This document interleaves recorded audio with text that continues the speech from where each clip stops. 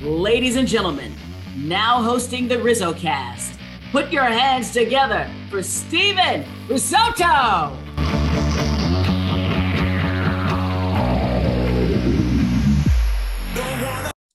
What is going on, everybody, and welcome. This is episode number 95 of RizzoCast. I'm Steven Risotto, and today I'm joined by a very special guest. He is a former Major League Baseball All-Star left-handed pitcher and current motivational speaker. He's done work as a community ambassador in the Giants organization, and his story continues to live forever through that franchise and through the baseball world. It is Mr. Dave Dravecky who joins the show. Dave, how you doing? Welcome. Thank you, Stephen. Looking forward to talking with you today. And you've written a few books too. I have one of them right here. I just in preparation, I've looked. I haven't read the whole thing yet, but I don't know if you could see with my background. Here's Comeback. Very cool. So definitely really excited for this interview, and I'm glad that you're taking some time out of your day to sit down and chat. And while I was doing research for this interview, Dave, I found that there was a song that was written about you. Did you know this? Do you know that an artist named Cousin Wolf wrote a song titled Dave Dravecky for an album? Have you heard anything about this? No, that's awesome. I'll have to send you the song. It's got a nice, I don't know if it has your name in the lyrics, but Dave Dravecky, there's a song called Dave Dravecky. So I'm glad I could break that news to you. Yeah, thank you. That's pretty crazy. Anyways, we got a lot to get to, and I know many people talk about your incredible story, and we'll get to that in just a little bit. But what we never hear about is Dave Dravecky, the baseball fan. Now, I know that since you've been retired, you've kept up kind of with the game. Are you still someone that will, watch every Giants game and keep up with the league and the way things are going? Absolutely. Yeah. Stephen, I've got the MLB package.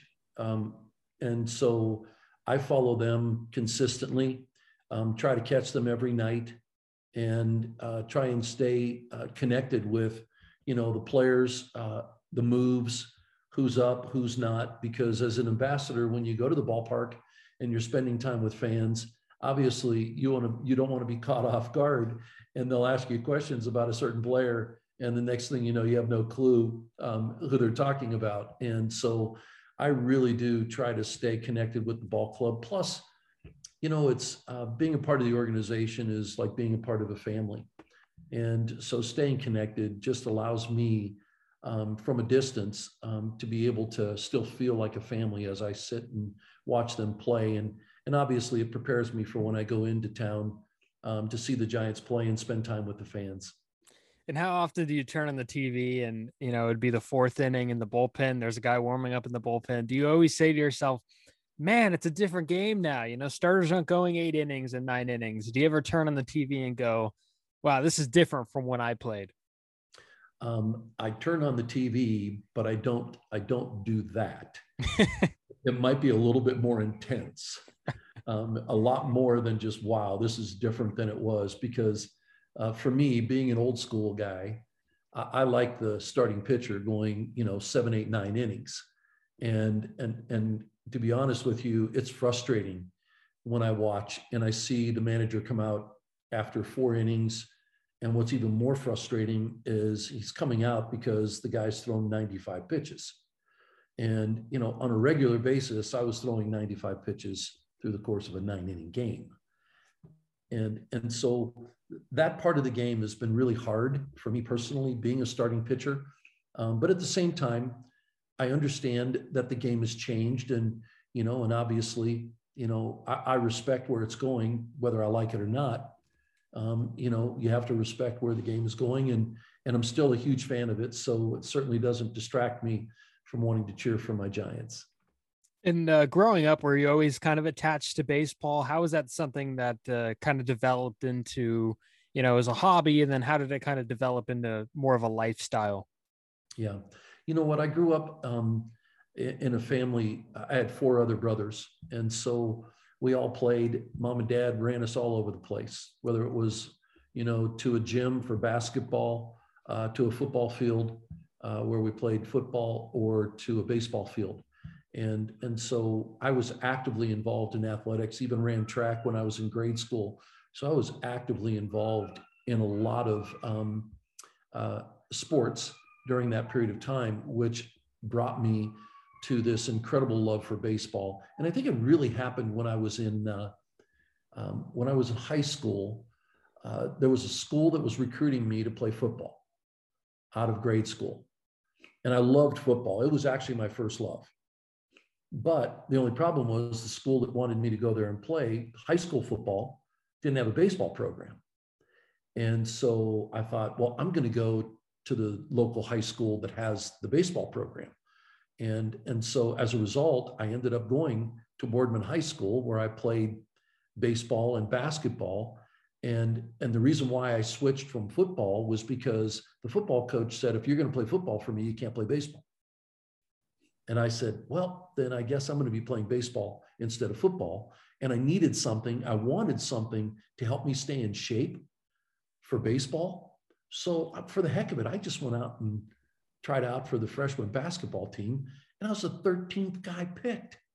And I thought, if I just put some effort into this, I might actually end up getting to play a whole lot more and maybe having an impact on my basketball team. And so I did that. And it became a great preparation physically for me and mentally, in competing for the game of baseball that I love so much, and obviously ended up playing in high school. You ever think about what would have happened if you stayed with football? No, it was really easy to move away from football when I went into the gym as a freshman. And I saw the size of the guys that were lifting the weights. And I realized at that point, I had made the right decision, because I'd have been crushed by those guys. And I didn't want any part of being hit by those big boys. At the time were boys that were growing up into men, and they became very big men. And if you're familiar with the Youngstown area at all, it's, where Jim Tressel took the YSU Penguins to several championships. It's where the DeBartolo family is, and the 49ers come in and always make a swing through Youngstown and have practice. And so football is huge in the Steel Valley. And as a result of that, there have been a lot of great football players that have actually come out of the Valley that have gone on to the NFL and had incredible careers. So I feel very fortunate that I made the right decision at the right time when I was a freshman in high school to focus on baseball instead of football. It could have been a punter or something, maybe, No, didn't have a good foot. So drafted by the Pirates in 1987, then traded to the Padres in 81, and then debuting in 82. As a lifelong Ohio guy at the time, what were kind of your first impressions of the West Coast and being away from the family? Because I know that could set in really tough for a lot of players. Yeah, you know what? I wasn't so attached to Ohio. As much as I loved it, it was my home. It was where I was born and raised. When I had the opportunity to get out, oh man, I was on an adventure. And so it was so much fun to be able to, when I signed with Pittsburgh, I went to Charleston, South Carolina, and then came back and got married. And then my wife and I, the next year, went to Buffalo. And then we went back to Buffalo, New York. And then from there, I got traded, and I was in Amarillo, Texas. And then I went to Hawaii, so I was traveling all over the place, and we were actually enjoying all these places where we called home for a short period of time during the summer. And so when we ended up being in California and getting to the big leagues, it was really easy to just say, hey, mom and dad, come on out and enjoy what we're experiencing out here. So the ties are still there. My family still lives back there, the majority of my family. And obviously I have incredibly fond memories of growing up as a boy in Ohio and playing baseball. And I'm a huge Buckeye fan. And so, there's still a lot of Ohio in this kid who has traveled all over the place for most of his life. And you're a little older than him, but you and Tony Gwynn kind of came up to the big leagues around the same time. I know a little older, but still kind of around the same time. How special was it to have the opportunity to play with him? Because we don't really see, baseball players anymore like Tony Gwynn and like the way he hit and using, they nicknamed it after him, the 5.5 hole on the left side of the infield. And, he had speed. He was a good outfielder. He was a good person. Tell me what it was like to play with Tony Gwynn. Yeah. I'm really grateful you brought him up, Stephen, because he really is, he was an incredible individual.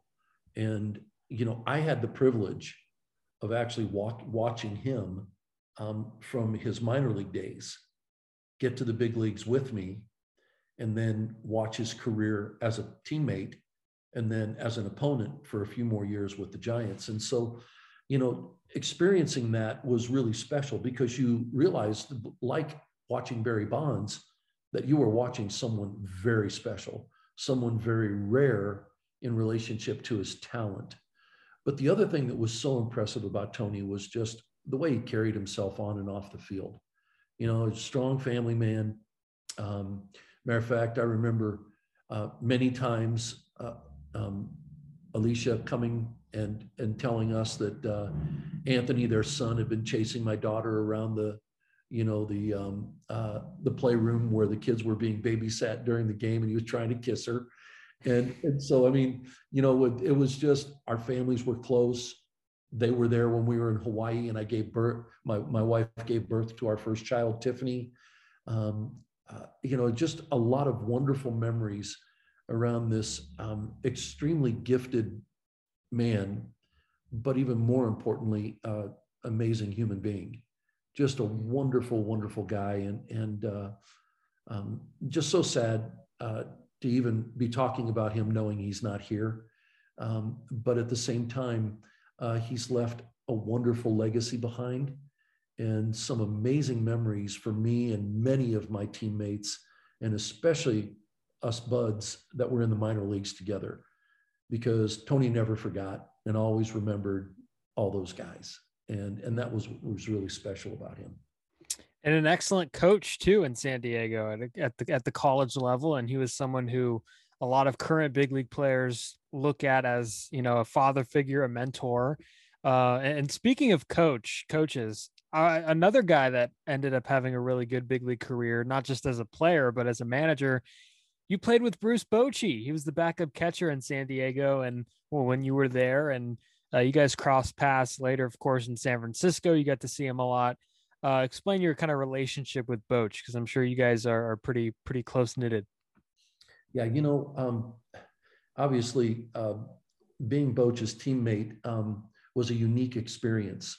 I remember rooming with Boch during spring training for a couple of nights before we got into San Diego, and we were on the tail end of spring training at the time, and we were going through Palm Springs. And I remember, we were getting ready to play the Angels in Palm Springs, and in the morning, first thing in the morning, man, he's got country western music on. We get back, he's got country western music on, and it's nonstop. And all I can remember, when I think of Bochy, all I hear in my head is "Sweet Home Alabama," and it just keeps playing over and over again. Boch was a quiet guy. He wasn't, there are guys that are out there. Boch wasn't that guy. You could tell he was cerebral. When it came to the game, he understood the game well, and he called a good game behind the dish. So the things that I remember about him, number one, he was a great teammate, and number two, he was really good at his craft. Unfortunately, he was backing up Terry Kennedy, so obviously he gained a lot of wisdom in his role and went on to be, a Hall of Fame manager. There's no question in my mind that Boch is going to be a Hall of Fame manager. And it's just a matter of time before he gets elected into the Hall. I think one of the things that probably was even more special to me and Jan personally. You know, when you're out of the game for a while and you reconnect with your old teammates, it's really different. You know, we've lived enough life to have a greater appreciation for each other, for where we find ourselves. And actually, as an ambassador with the Giants, I got to know Bochy a whole lot more than I did as a teammate. And, you know, when you're playing, you know, the pitchers, they hang together. The regulars, they hang together. You know, utility guys, they hang together. It seems like there's these little groups that kind of find their niche, and then you move through the season and you support one another. But, you know, when you're away from the game, you know, you find yourself hanging with your guys.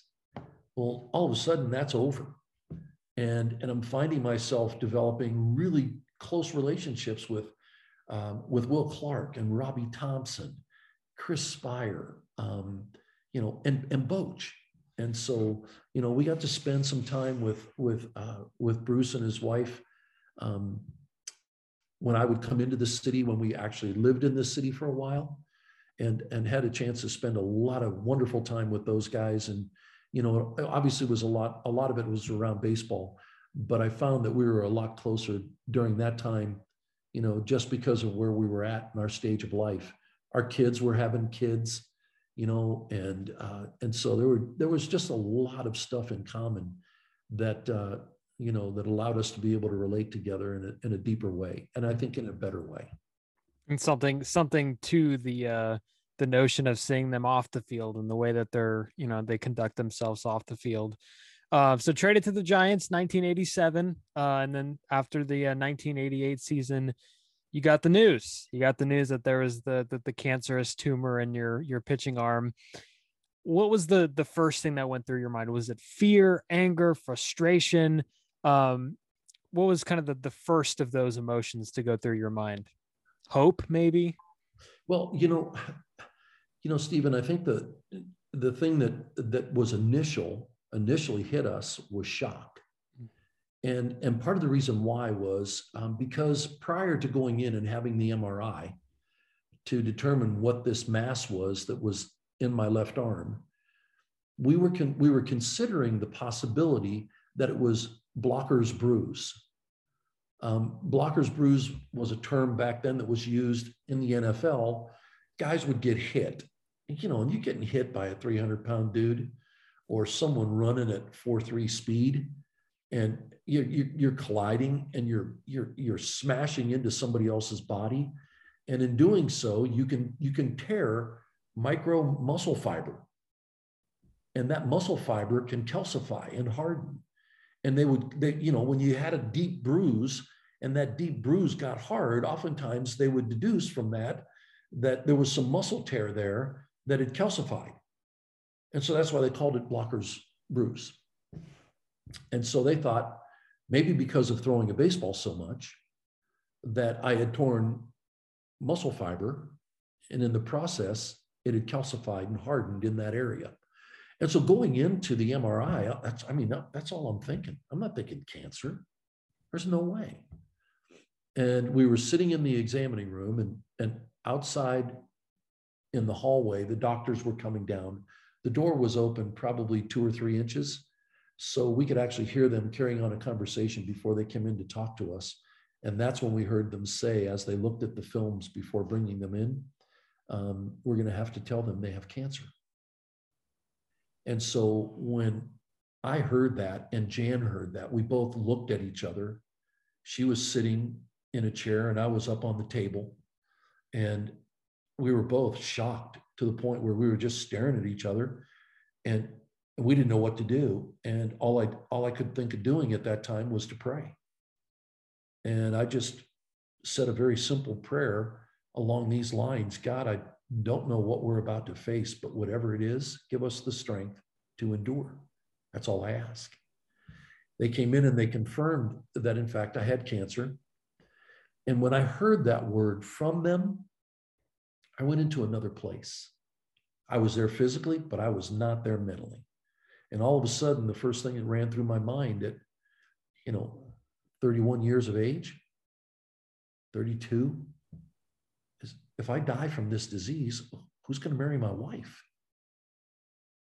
And that person's going to end up raising my children. And then, all of a sudden it's like, will this person love them as much as I do? But I have to be honest, Stephen, the scariest part of it was, will this person love them more? Because I knew who I was. And even as a Christian, I wasn't perfect. And I had made mistakes, and I hadn't been the best dad, and I was an absentee dad. I mean, I'm playing baseball, traveling half the time somewhere in the country and away from my family. And the other half of the time that I'm there, the kids go to bed before I come home, and they wake up and go to school before I wake up. And so I rarely saw my children. And so it was a real gut check. That moment was I think, the real gut check for me as I was facing this thing called cancer. Was baseball even in the thoughts at all? Was it even near the top of the list of thoughts? No, it wasn't even close. Until I heard the doctor say, outside of a miracle, you'll never pitch again. And in that moment, I thought to myself, well, okay, I trust you. You know what you're talking about. You've seen what has invaded my body. You know what you're going to have to do. You know that more than likely removing the mass along with 50% of my deltoid muscle is going to make it almost impossible. And according to you, outside of a miracle, it won't happen, is to be able to throw a baseball again. But at the same time, just because you have said that doesn't mean that will be the outcome. And so I have to move forward trusting God with this process. And so not only will I trust God, but I've got to trust you with this process, Doc. I got to trust all the nurses, all the therapists, all the trainers, all the people that would play a part in encouraging me, my teammates, my family, the organization, their support. All of those people came together, and I would have to trust them through this process to hopefully get back to the mound. But the most important thing that I had to focus on was my health first. Take care of the health. And once you get your arm back to a place where everything looks good, and the doctors say you can move to the next level of training, then you move. And then when they say you can move again, you move. And the reason why I took that approach was because I didn't want to wonder for the rest of my life, had I not attempted the comeback, as to whether or not I would have been ever able to pitch again. I did not want to live with that question looming over my head. Just because you walked away and you didn't try, you never would have discovered whether or not you were capable of coming back. And so Dave was not going to live there. He wasn't going to go down that path. He was going to say, look, we'll take it one step at a time. And as it comes, if it's a thumbs up, then I'm moving forward, man. And gosh, I'll tell you what, August 10th, 1989 was a pretty sweet day, Stephen. Mm-hmm. Yeah, that's where I was going to go next. August 10th, 1989. I mean, obviously we know what the reception was with the fans at Candlestick Park. It was crazy. They standing ovations all over the place. But what was the reception from inside the clubhouse and teammates and coaches? What was kind of the response that you got from them? It's really interesting. It's hard to recall the response of my teammates, but what's been really sweet is I've had a chance to spend time with Mike Krukow and Robbie Thompson and Kevin Mitchell and Jeffrey Leonard and Will Clark. And to be able to sit and listen to them tell their side of the story when they were in the clubhouse watching me was overwhelming. To hear them say, there was no way you were going to come back. This is just crazy stuff. And to hear Mike Krukow and all these guys talking about when you were there and you started throwing, we were like, oh my gosh, what's going on? This is unbelievable. So, I mean, they were doing what I was doing. The only problem was I was so wrapped up in what I was trying to do, which was accomplish making a comeback, that I didn't recognize and I didn't see the impact. I mean, guys like Atlee Hammaker, who's one of my closest friends to this day. I mean, oftentimes we will talk and he'll share what was going on in his heart as he watched me go through that process. Scotty Goreltz, Brett Butler, Greg Litton. I mean, Jeff Brandt, you could go down the list. And it's just amazing when I sit and I listen to them talk about what was going on in them as they were watching me. And so those conversations have been really sweet, humbling, you know, to recognize. Candy Maldonado just came to mind, man. He was like, Dravecky, he said, this was unbelievable. And so, you know, it was just really special, really special. And then, of course, was it icing on the top that you pitched really well that day too? Oh, are you kidding, man? That was more than icing on the cake. It was more than the cherry on top of the icing. It was unbelievable. It was a moment where, you know, you stand there on the mound before you pitch. And for me, as I looked back and remembered the prayer that I prayed and asking God to give us the strength to endure, to be standing there on the mound, just moved me into a position of being overwhelmed with thankfulness that he brought all these amazing people into my story to help me stand on that mound one more time and be able to pitch again. And I was so grateful, overwhelmed with thankfulness. But I will tell you, when the first cheer went up, when I went out and I stood there and I took a moment to thank them, took a moment to thank God and all the people that were involved in this story. When the umpire said play ball, man, it was like this switch was turned on and I was back in game mode. And I got to tell you, Stephen, that felt so good. I mean, it just rushed over me. And all of a sudden it's like, let's go, man. This is game on. And man, that day was so much fun pitching. I mean, I was hitting spots. My sinker was moving, my cutter was working. I mean, there was so much going on that was allowing me to be able to go through 8 innings and 93 pitches with Bedrock coming in and getting the save. So yeah, that was a really, really special day. Probably one of the last lefties to ever go 8 innings. No, I'm just kidding. And I know 5 days later, it's a little bit of a different feel. You make the next start and a few pitches in, the arm snaps. So, I mean, you had worked all this way to come back and, you know, you got the first one out of the way and there was momentum building for you to make that full comeback. Was that even a remote possibility in your head when you took the mound for that second game? No, I was feeling so good. I mean, I was firing on all cylinders. I remembered in the 5th inning, after the 5th inning, I came in and, you know, and I felt a little bit of discomfort in my shoulder, but it was nothing unusual or abnormal. It wasn't something, I had felt that kind of feeling before. So you just shake it off and you get ready to go. And when I went back out there in the 6th inning, all of a sudden, you know, I get to Tim Raines at the plate and, you know, I throw that pitch and my left arm snaps in half. And so it was a total shock to me.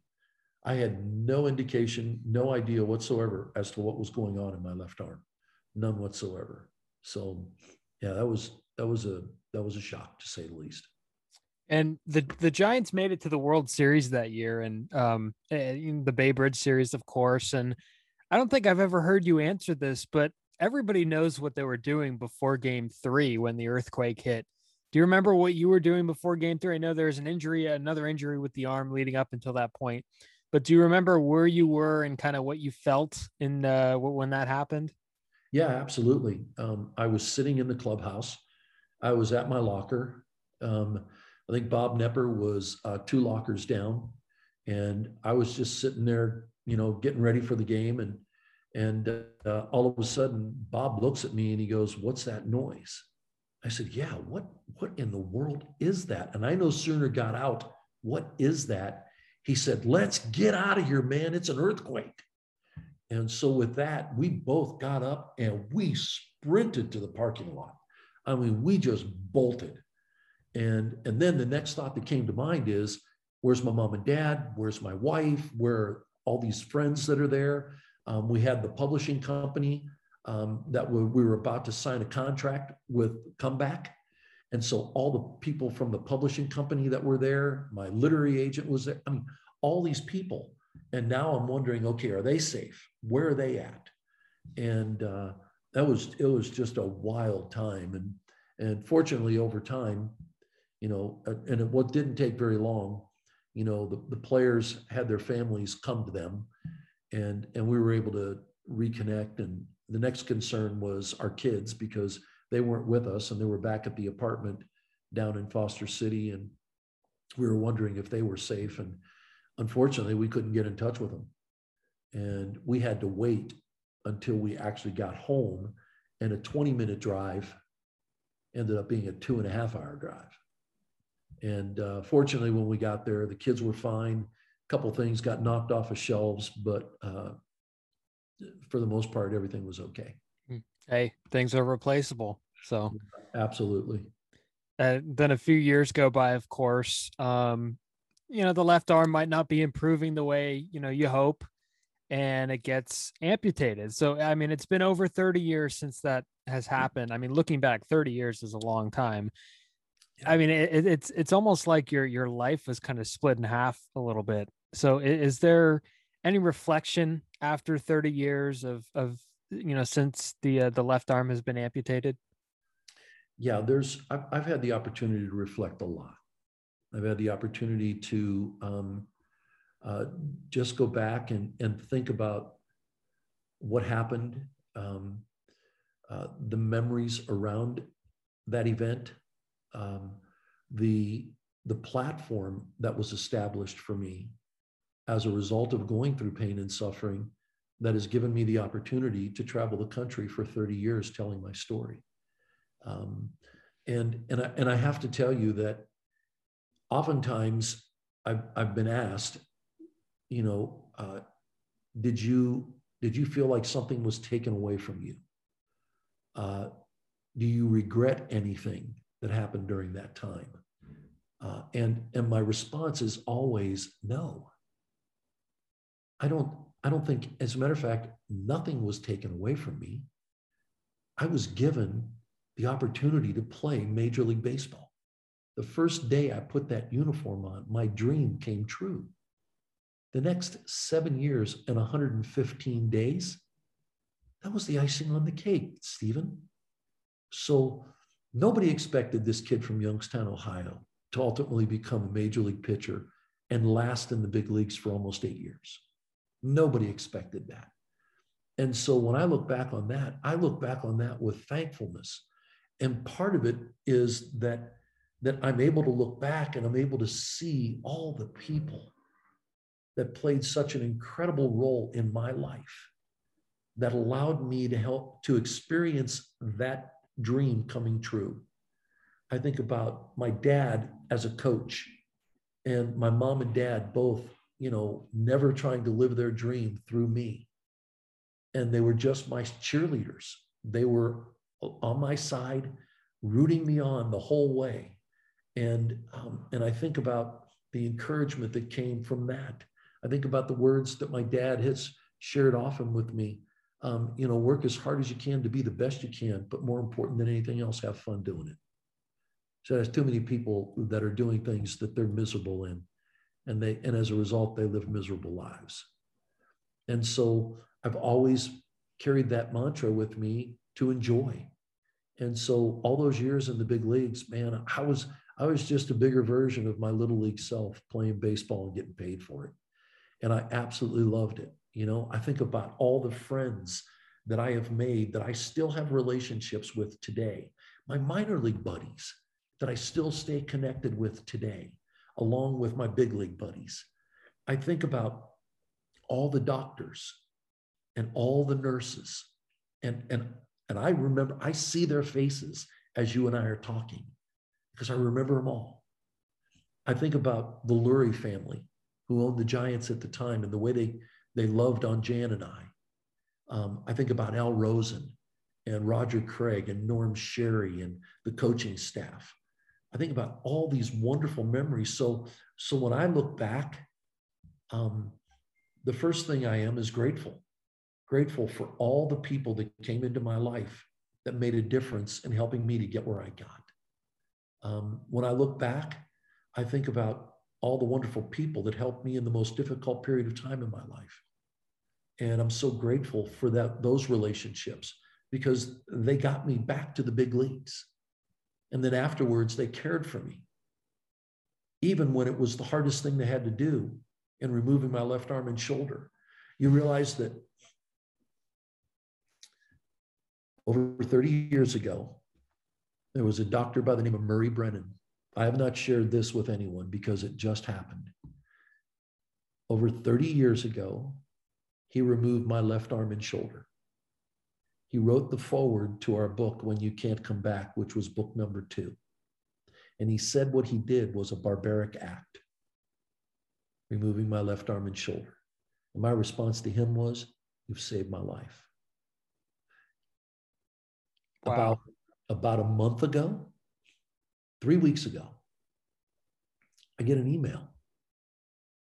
Hey, 1989, come back. This is a blast from the past, way back, almost 30 years ago, Dave. I'm just following up to see how you are doing. I hope all is well. I trust that you're continuing to share your story of faith and helping those who are going through struggles to endure. He said, Murray, this is Murray Brennan, and just checking in. I was like, oh my gosh, 30 some years later, this man who's the chief of surgery at Sloan Kettering Cancer Research Center sends me an email to check in and see how I was doing. My wife and I had the biggest smile on our faces because that man plays a significant role in the story that God was writing in my life. And now, you know, when I look back now, I often tell those stories. I tell those stories because I want people to know that as much as it's important to be in the moment, carpe diem, seize the moment, as much as it's important to seize the moment and to plan for the future and look to the future with hope, there's a whole life that was lived back here that together brought you where you are at today. And all of it has helped me to become the man that I am today. All of it, the good, the bad, and the ugly. But as I move forward, it's what I'm able to take with me that I've learned that will allow me to continue to learn as I live forward. And that for me has been the greatest gift of all. And it's come through pain and suffering. It's come through pain and suffering. And so for that, I'm eternally grateful because I want to learn to love more. I want to learn to live out of joy more. I want to learn to live with peace more and kindness and goodness and with patience and self-control. I mean, these are all things that are a part of our lives that we should be looking towards. That's what character is. You know, it's not about how much I acquire. You said it earlier. It's just stuff. It's just stuff. You can replace stuff. But the one thing that I've learned is the value of relationships has taught me that it's more about who I am instead of what I do. And who I am is about this character that's in me, this man that's in me, the man that God has made. And I want to live out of that place. I want to live out of that place where I esteem others greater than myself. I want to live out of the place where I'm thinking of others in a way that can help them, not hurt them. I want to build people up. I don't want to tear them down. I want to love my wife more tomorrow than I do today. My kids are almost 40 and 37. I love them more today than I have ever loved them. And they've given me 4 grandkids. I mean, being a grandparent, Stephen, is one of the most incredible gifts in the universe. And I love being a grandparent to my 2 grandsons and my 2 granddaughters. And those are the kind of things that I cherish. And so, yeah, it's really special to be able to look back and to see where I'm at and all that I've learned through mostly the tough stuff. Dr. Murray, if you're listening, you saved Mr. Trevecchi's life. So there we go. Just putting that out there. And you mentioned in your book that, and in a few other different interviews that you've done, that you figured that if you ditch the arm, you'll ditch all the problems and all the problems will go away. Yeah. And once it was gone, I know you've mentioned before that there was kind of an identity crisis that you went through, and there was marriage counseling, there was anger classes. How much did your wife, Jan, play a part in kind of bringing your spirits back and transforming yourself to the person, back to the person that you really wanted to be? Yeah, that's a great question, Stephen. I mentioned the good, the bad, and the ugly as a part of my story. When I was going through the bad things, it was hard to articulate the pain, the stuff that was going on inside of me. And as a result of that, I became verbally abusive. I became very angry because I didn't know how to articulate what was going on inside of me. And unfortunately, the ones I loved the most were the ones I took it out on. And what Jan has shown me through all of this, and she would remind me all the time, look, I know you're hurting right now, but this isn't who you are. I know your heart. I just want you to know, I know your heart. And as much as I would resist and fight that, she showed me grace in ways that I didn't deserve, but she gave it anyway. And I am so grateful that in her showing me that grace, I was actually able to run into and understand the grace that God has for me in the midst of my struggles. None of us are going to be perfect, at least not here on this planet. And what I've learned is the struggles have brought me to a place of understanding the significance of being vulnerable and opening up to that pain, actually looking for the help to get through that pain by understanding how to articulate it and talk about it. And so we both went into counseling. And while we were in counseling, I discovered that I had incredibly poor communication skills. And for obvious reasons, that's why I couldn't get out what was going on inside. I couldn't identify it. And so my only way to deal with it was to be angry. Well, I discovered that I didn't have to be angry. I could diffuse the anger by simply identifying what in the world was going on inside my heart. And 9 times out of 10, what nudges us towards that place of anger is fear, frustration, or hurt. And so as I learned that, I was able to identify what was going on so that I could actually deal with that instead of getting angry. And it became this beautiful process through counseling of being able to heal and heal with my wife in relationship to this. The other aspect that we both needed was medication, and I'm not afraid to say that through our depression, we were on medication. We're living in a time in our history right now with all that has happened over the last 2 years with many people. And we've seen it where it's become public that athletes are talking about their depression. I was dealing with this 30 years ago, Stephen. I was dealing with the reality of the fact that depression does exist. I was learning then the power of being vulnerable. And in being vulnerable was the beginning of healing. And so as a result of that, I was overwhelmed by going through the counseling and learning, learning all that I could learn in the midst of going through the counseling. And then to get on the medication, which helped to bring balance with what we now understand is serotonin in our system, that chemical. It helped to get me to a place of normalcy where I didn't feel disconnected. It helped Jan to get to a place of normalcy where she didn't feel disconnected. And that's when we began the healing process moving forward. And as a result of that, when we got out of the first round of counseling, which was 18 months, she asked if I wouldn't mind going to a counselor in Colorado where we had just moved and to deal with my anger issues. And I was like, absolutely, let's go. Because I didn't want to be that man anymore. And I didn't have to be that man anymore. I didn't ever have to show anger. But I needed to figure out how to deal with it. And so for the next 12 months, after that 18 months, I went into counseling to deal with my anger. And I learned the tools that were necessary to be able to combat being Mount Vesuvius. And, I had a lot of help with my heritage. I'm Italian and Slovak. Those two things rubbing together can produce a lot of friction. And so that 12 months of counseling was such a gift. I look back on that now. I'm so grateful, first of all. In the midst of my story, everybody always looks to the physical pain, to the loss of the arm.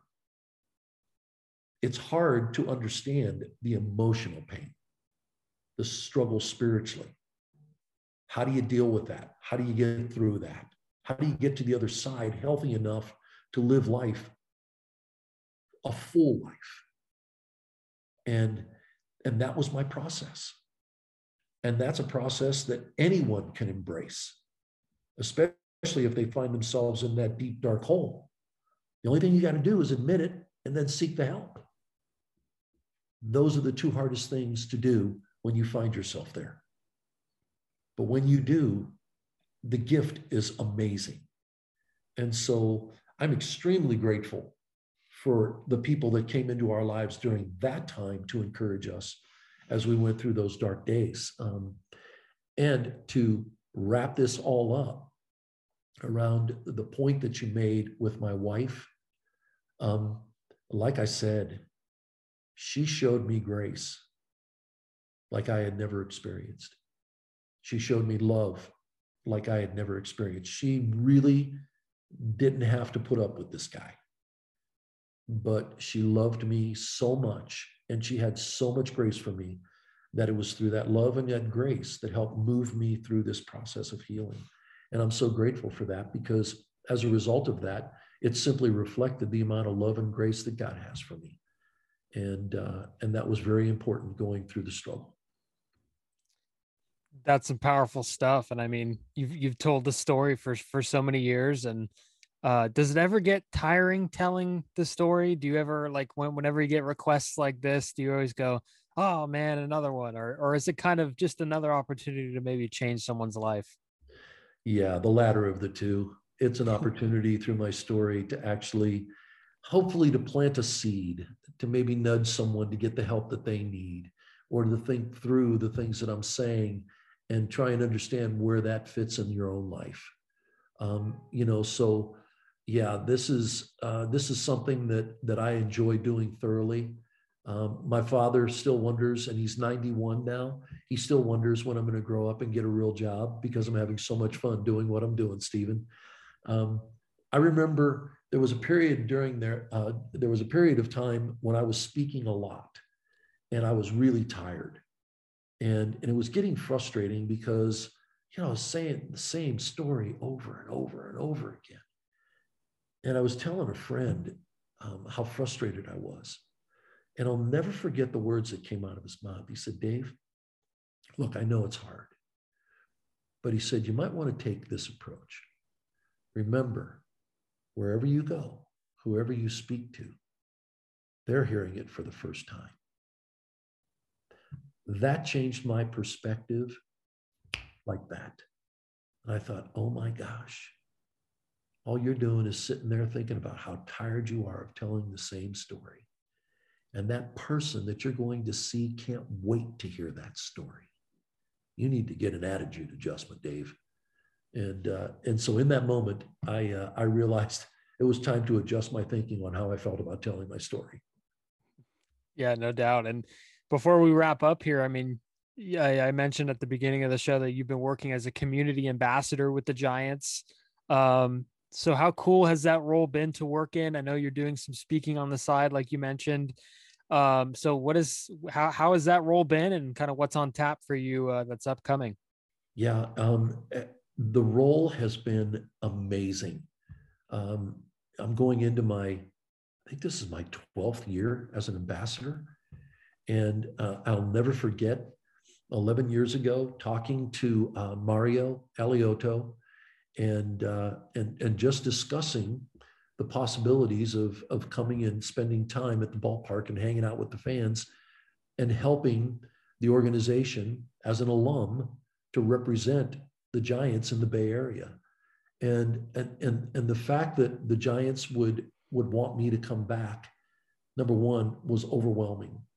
It was like, oh my gosh, I played for this incredible organization for such a short period of time. As a matter of fact, I think the total number of games that I pitched for the Giants was either 26 or 27. But it feels like I've been there for 10 years because that's how they have treated me. And so when Mario gave me the opportunity to come back and be a part of the family, I was overwhelmed. I was like, you got to be kidding me. I mean, this is like the most incredible gift that anyone could give. And I now get to be a part of the organization that I love so much and had treated me so amazingly during that time of the most difficult time of my life. And so it was just incredible to be able to be asked to come back and be a part of the organization. And now getting the opportunity to tell my story in the context of the Giants story when I'm with fans, to be able to hang out with fans, to help sponsorship when it comes to the businesses that are sponsors at the ballpark, and to spend time with the clients and to hang out with them and talk baseball and talk Giants baseball and share my story has just been amazing. I mean, I feel as though the Giants are the ones that I've received the most amazing gift of all by getting the opportunity to do that.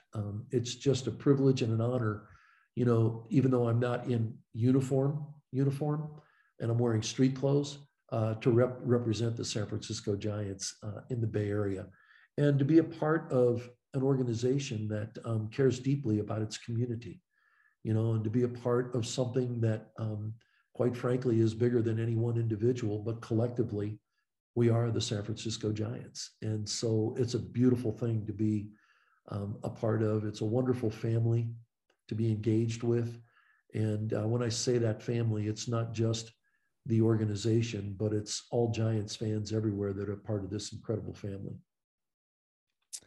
Mr. Dravecky, I really appreciate the time. This was a lot of fun. And I'm really glad that we could talk and you could share your really powerful story. I really appreciate it.